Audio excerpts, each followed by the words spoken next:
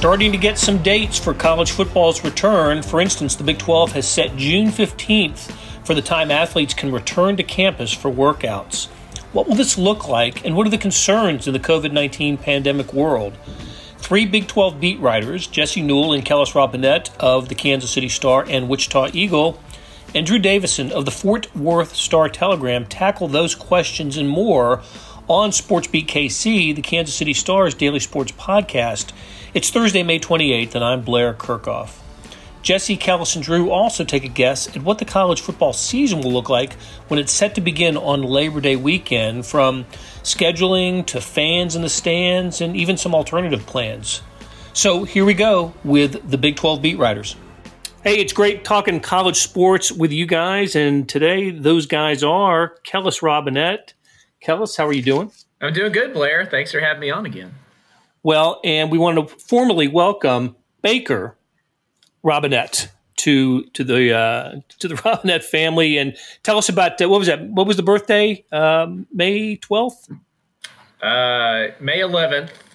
I can't get anything right. Yeah, one of those. I don't know. I got 4 kids. It's hard to keep track anymore. But yeah, he was born in the middle of the night, 3:33 a.m. He's been home for a little over 2 weeks. It's been going good so far. We were worried his brothers might not like the addition of another one, but no, they've welcomed them. It's been good. We're still trying to get him to sleep at night a little better. So me and Mom are a little tired, but other than that, it's good. It's good around here. Bet. Hey, congratulations! And joining us today from the Fort Worth Star-Telegram is Drew Davidson. Drew, how you doing? Hey, I'm doing good, Blair. Hope you can hear me. We hear you well. Last time you and I talked was on NFL Draft Night when the Chiefs selected Lucas Niang, the TCU offensive lineman, tackle for TCU. Looks like he's going to be a guard, it's at least to start out for the Chiefs. And so that got me wondering, the Chiefs took a Big 12 player. Do you know who the last Big 12 player the Chiefs selected in the draft? I got a feeling it might be the reigning Super Bowl MVP. It is. You got to go all the way back to 2017. That's right. They hadn't drafted a Big 12 player since Patrick Mahomes when they took Lucas Niang, and they've only drafted 3 in the history of the Andy Reid era with the Chiefs, which I found surprising as well. The other one being Braden Wilson, the Kansas State fullback back in 2013. So, and we got Jesse Newell. Jesse, how you doing, man? Doing good, Blair. I'm wondering about Kellis's basketball team, though. Who's playing point guard for you, Kellis? At this point, Baker, maybe. Sounds good.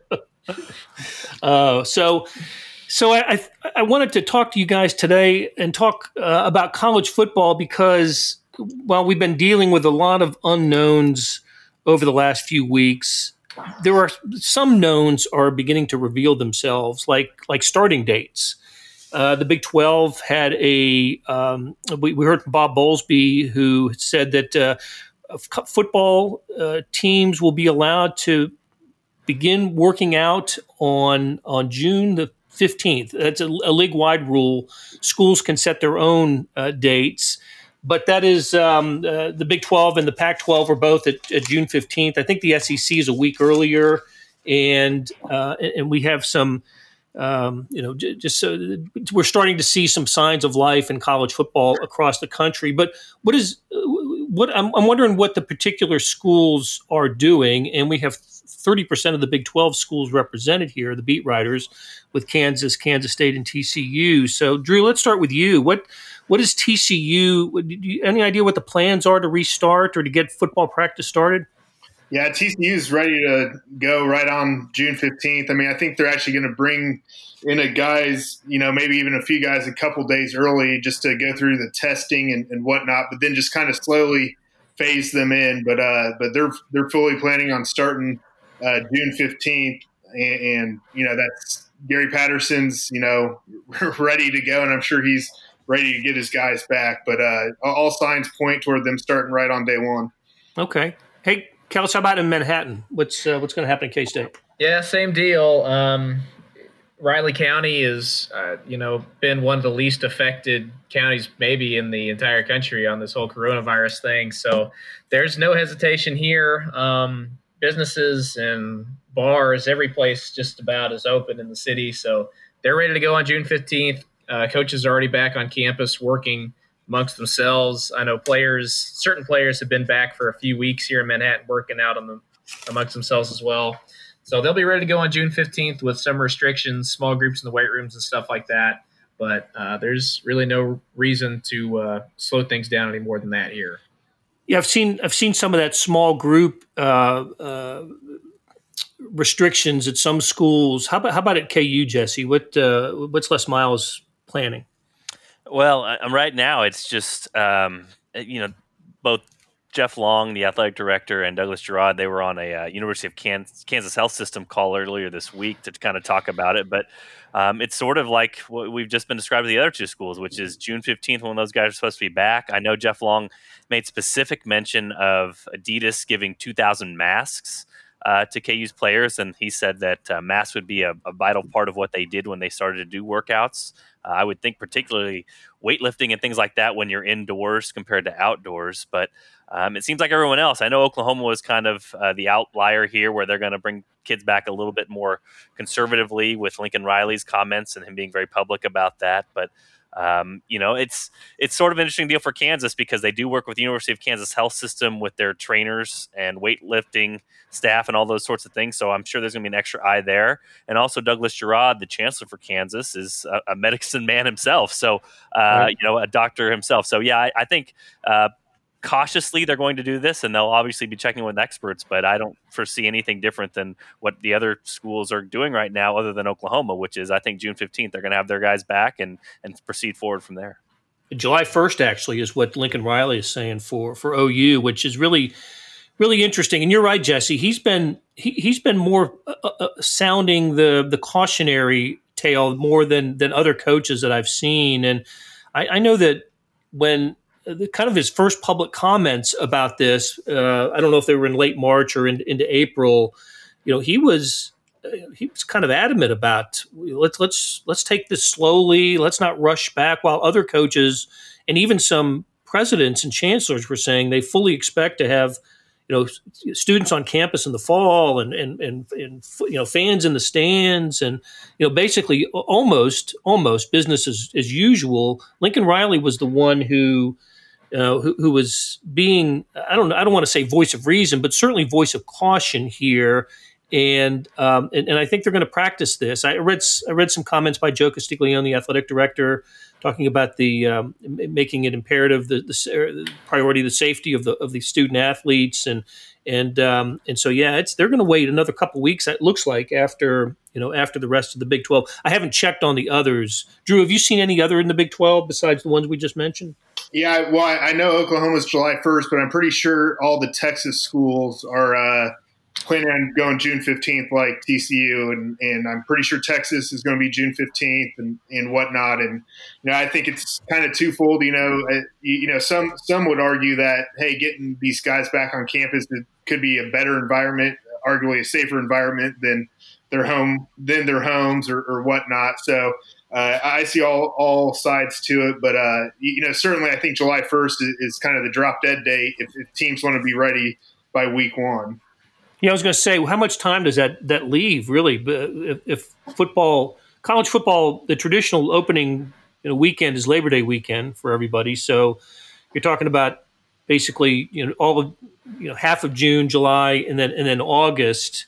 I guess this will happen even with campuses closed for other students. So that I guess I don't know that. Or will athletes be on campus at KU, K-State, TCU, and other places with the campuses closed for all other students? Is that known? I believe that's the case at Kansas State. They'll be here, but they'll be the only students around. Yeah, at TCU, they're going to obviously, and I think it's the Big 12 policy, football players are back on campus. No one else is come June 15th. And then I believe July 1st, other fall sports, and then July 15th, the rest, winter and spring sports can get here. But, as far as TCU is concerned, I think August 24th is the date they plan on starting the fall semester with in-person classes. So, I would assume students arrive, a few days before that date. I think I heard Bob Bowlesby say this earlier in the week. I thought it was really interesting. I'll quote him here, see if I get most of this right. He said, this sort of the conditions, the circumstances that we're in now, it's always been managed by, governors, public health officials, and mayors. Soon it will be in the hands of university presidents, chancellors, and athletic directors.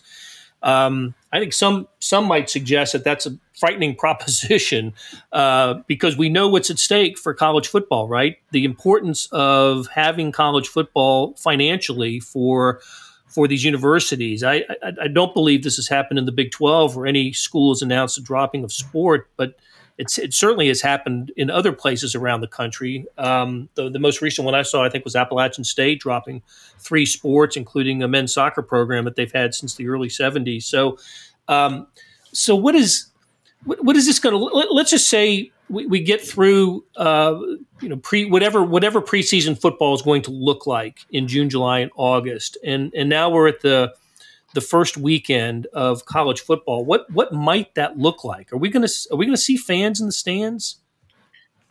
Well, I can say from TCU's perspective, and the state of Texas is allowing 25% capacity, I believe, come June 1st at outdoor venues. And just talking to the TCU AD, he's expecting fans to be there, but he's looking at the range of 25 to 50% capacity, somewhere in that range. And obviously that's going to create a whole nother layer of headaches for TCU and trying to allocate those tickets fairly. But yeah, as far as TCU and the Texas schools are concerned, it's looking at least the first few games, 25 to 50% is kind of what they're expecting. I don't think I've seen an announcement from Kansas or Kansas State about this. We have seen something from Iowa State with Jamie Pollard saying what was his 50% as well. Yeah, half the stadium at Jack Trice Stadium, and those will only go to see. Did I see that right? Only to season ticket holders. Yeah, that's correct. Get first dibs at it.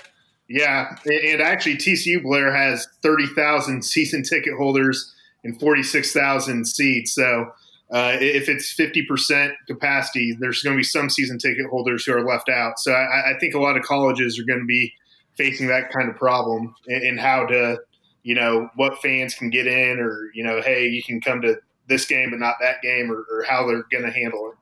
Yeah, and Blair, Jeff Long did actually talk about this. KU has started modeling this sort of thing, and he said 15 to 16,000 at Memorial Stadium is the last model that they had. So that'd be about 1/3 capacity, which is, new Memorial Stadium with the Field Goal Club taken out is 47,000. I think something also you have to look into, Drew, when it comes to that. I understand the headaches it creates, but I think there will be a certain segment of the population out there that's not going to feel comfortable going out and going to these games. And I know that'll especially be the case if KU has to face limited capacity for Allen Fieldhouse. I've already heard from people like that, where older people or people with health conditions. I mean, are you going to feel comfortable walking through concourses, going up to your seat, and being potentially very close and in a very close area indoors with other people around when that could impact your safety? So potentially this problem could solve itself in a bad way, which is the fact that maybe, I don't want to guesstimate a number, but potentially some percentage of these people that have season tickets will not want season tickets, at least until there's a little bit more safety out there, or known safety out there. It's going to be a headache no matter how they do it, because I do think there will be more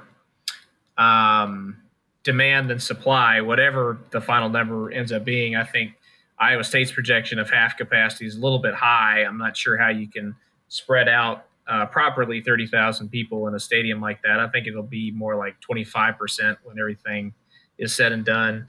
But that to me is the biggest question about the football season coming up, is what are the stands going to be like? I think they'll find some way to play the games, but I don't know that anybody for sure knows the answer yet of what it'll be like in terms of fans actually watching the games like we've seen in most years. Yeah, we heard from Ohio State Athletic Director Gene Smith. Was it last week, or maybe it was 2 weeks ago? But he, in the Horseshoe that seats over 100,000, he was talking 20 to 22,000, and that makes mathematical sense, right? One, every 5, you place a fan every 5 seats away, and that way you can keep the the type of social distancing that the health officials are suggesting. Yeah, I don't. You're right. I mean, 30,000 at Iowa State. Jack Trice holds about 60, right? 61,000, and I'm not sure how you can how that'll work. So, but okay, let's take a quick break here. When we come back, I want to talk about some other actions that schools have taken. We'll be right back. Hey, it's Blair. We have a special subscription offer for SportsBeat KC listeners. Unlimited digital access to the Kansas City Star's award-winning sports coverage. Sign up now for 1 year of Sports Pass for access to all the sports news, features, and columns presented on the kansascity.com site, and it's only $30. That's a 40% savings off our regular rate. Your subscription will automatically renew after the initial term at $50 unless you tell us to cancel. Your subscription helps support the sports coverage of kansascity.com and the Kansas City Star, and that support has never been more important. Please visit kansascity.com/SportsBeatKC offer to get this special offer. And as always, thanks for listening.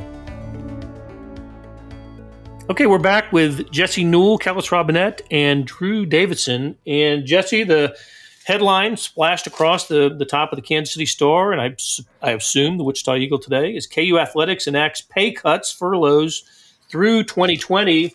Not unusual. And we actually heard that Kansas, and we knew that Kansas had done something like this with Bill Self, Les Miles, and Jeff Long back in April. What's the significance of these cuts, and how much savings is Kansas looking at by cutting salary? Yeah, I think in all, they were estimating about $1.15 million when you count in the Jeff Long, Les Miles, and Bill Self cuts. I think this new wave saves them about $650,000. But I think you can look at this a couple different ways, and Kellis can speak to this. K-State announced pay cuts about a month ago or 2 months ago. So this isn't unexpected. This is sort of what athletic departments are going through as they're looking at their finances and realizing that this pandemic is going to affect those sorts of things. So this is not huge, crazy news. This isn't something that you're like, oh my gosh, I can't believe this is happening. But the way KU did it, you can look at it some different ways. I mean, I guess for KU's sake, it's actually kind of clever, if you will, because if you look at the 4-tiered plan that they have and these employees that potentially could take furloughs in the lower and middle tiers, those furloughed employees, from my understanding and looking at the from what's out there with the new stimulus package, those have to be taken, those furloughs, by the end of July. And as we know, this new stimulus package, those funds, if you get unemployment, you get $600 more per week from the government if that takes place before the end of July. So in essence, it's sort of interesting here because for Kansas, basically, by telling those workers to not come and not work those couple weeks, they will go home and most likely get paychecks that are very similar to what they made with KU Athletics, yet it's going to be the government paying for those paychecks in that matter of time instead of Kansas. So it's sort of an interesting maneuver. I can see what Kansas is doing. And obviously, when you're trying to take care of employees while also saving money, it seems like a pretty smart thing to do to get that paid for them and take care of them while also saving a few bucks on this side of it. But again, not too unexpected. Seems like kind of an interesting thing for Kansas to do to kind of take advantage of the landscape that's out there right now when it comes to government and the stimulus package. Yeah, I don't have a problem with this. I mean, I think it's smart on Kansas's part. So, Kellis, what's been done at Kansas State? Something similar. It's been a while since they announced it, so I don't remember all the details exactly. But I don't think there were furloughs. Basically, if you made $150,000 or more, you took a certain amount of pay cut. If you made less than $100,000, you took a different pay cut.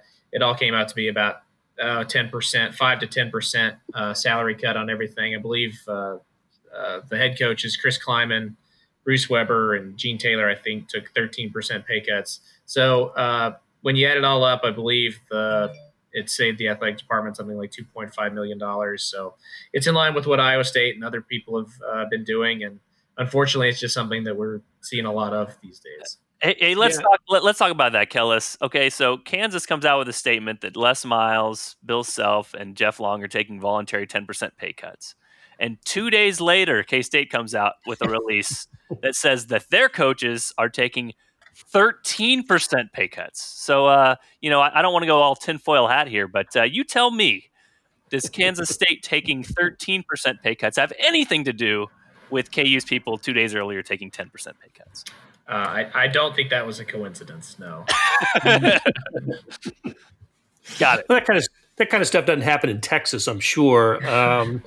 But it was Drew. I looked. It was like somewhere in April, mid-April, I think, that Gary Patterson and Jamie Dixon and others, the baseball coach too, I think, the higher profile coaches at TCU all took pay cuts.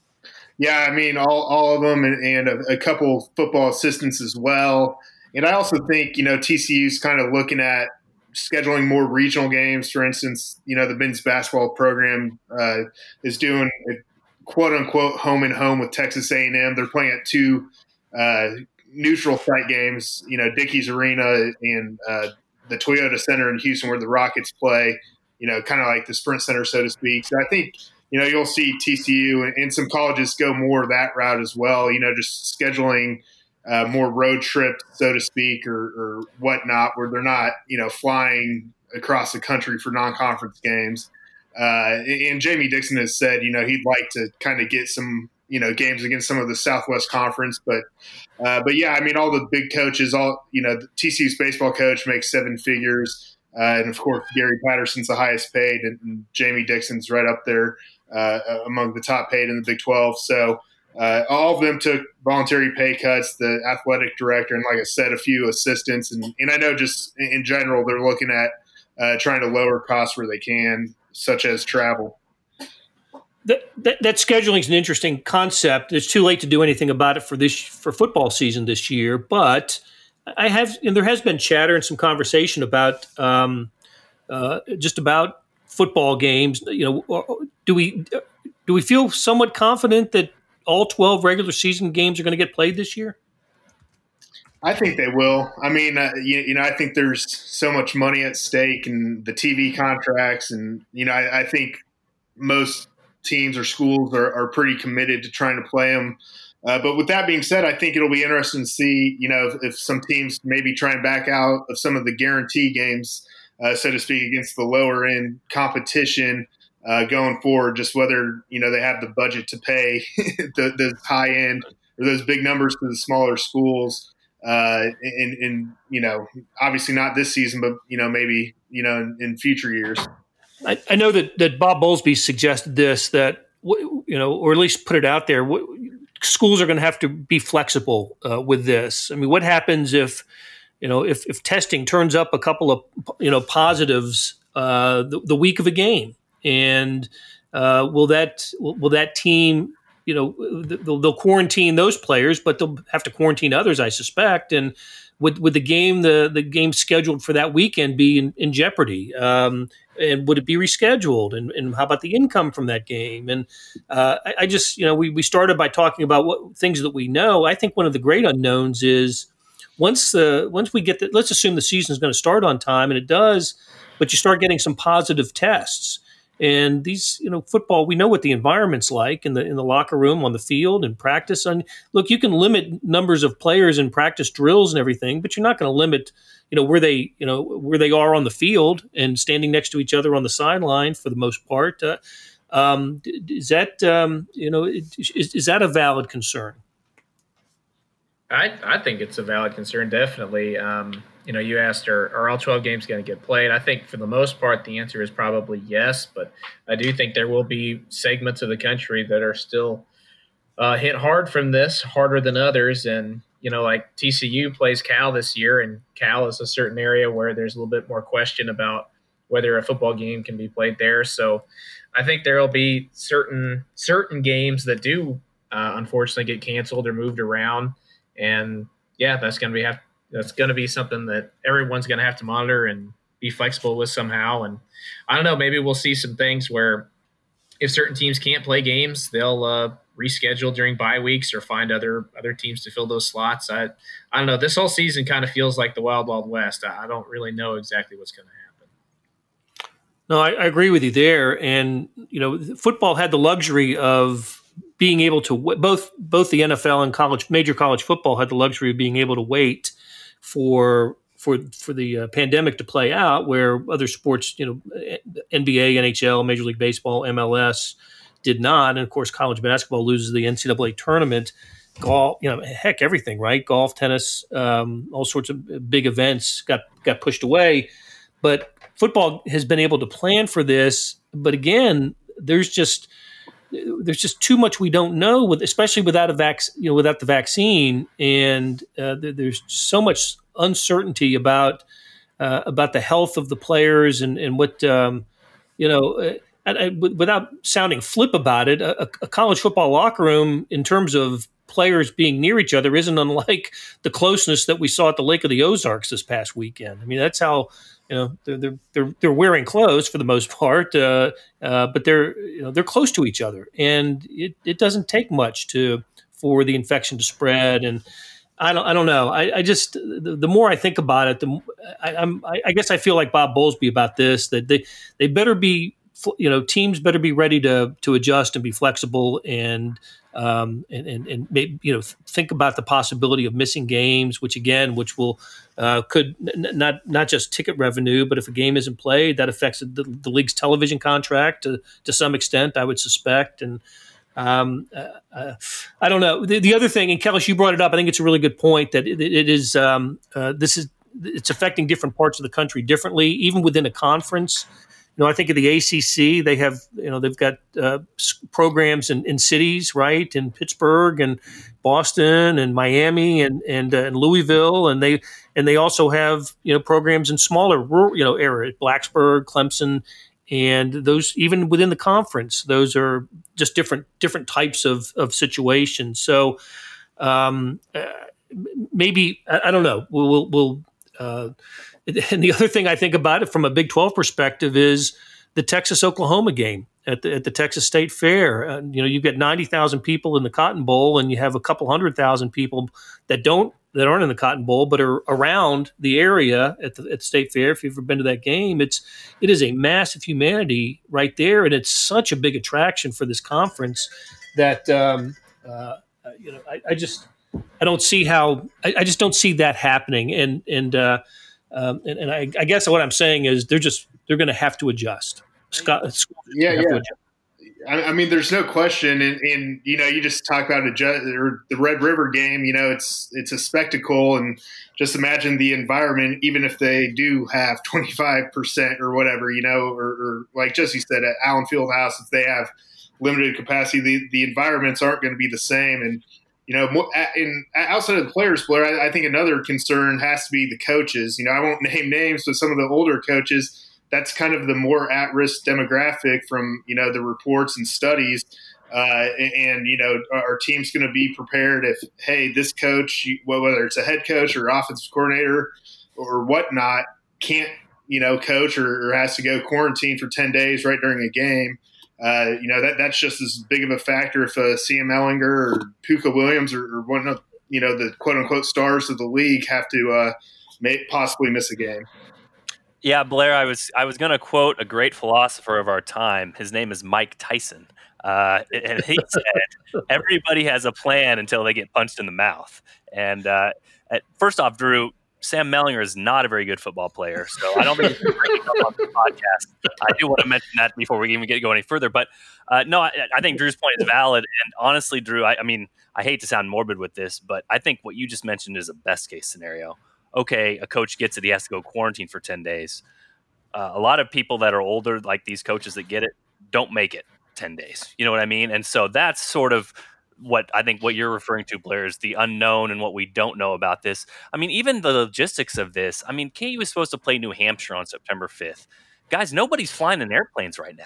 You know what I mean? Right. If you are a New Hampshire football player, are those 65 guys, 70 guys, 75 guys all signing up to jump on a Southwest Airlines flight or 2 flights to get to Kansas to play this game? Is it that important anymore? And so that's what we don't know. And honestly, like, if someone does get this, and obviously it seems like from the studies out there that these athletes are less at risk than the higher aged people out there. But if a coach gets it and then, God forbid, passes away, I mean, that's when you get the Mike Tyson punches in the mouth. I mean, is college football just going to go on and put the blinders on and say, well, that's too bad. That coach died. Just going to keep going. Just going to keep heading on. And sort of like the Rudy Gobert thing that we saw earlier with the NBA, how everything shut down so quickly, kind of out of respect for him.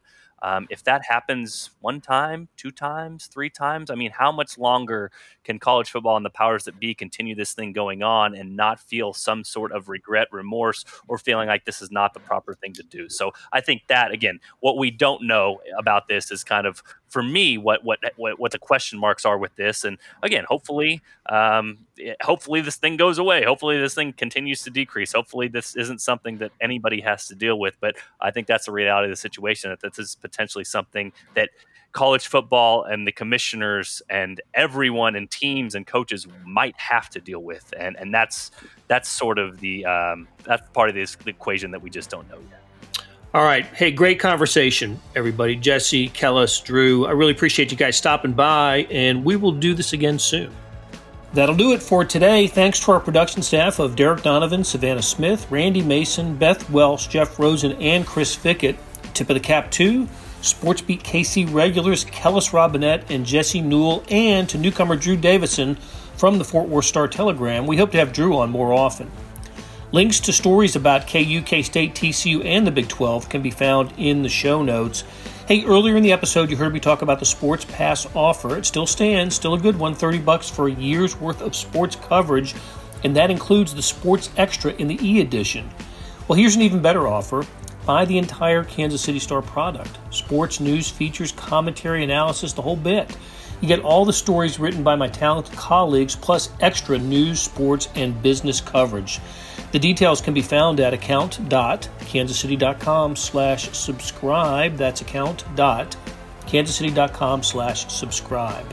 Whether it's the Sports Pass or the full subscription, you're getting and supporting the best news and sports coverage in Kansas City, and you're helping us produce programs like SportsBeat KC. Thanks for listening, and we'll talk to you again on Friday.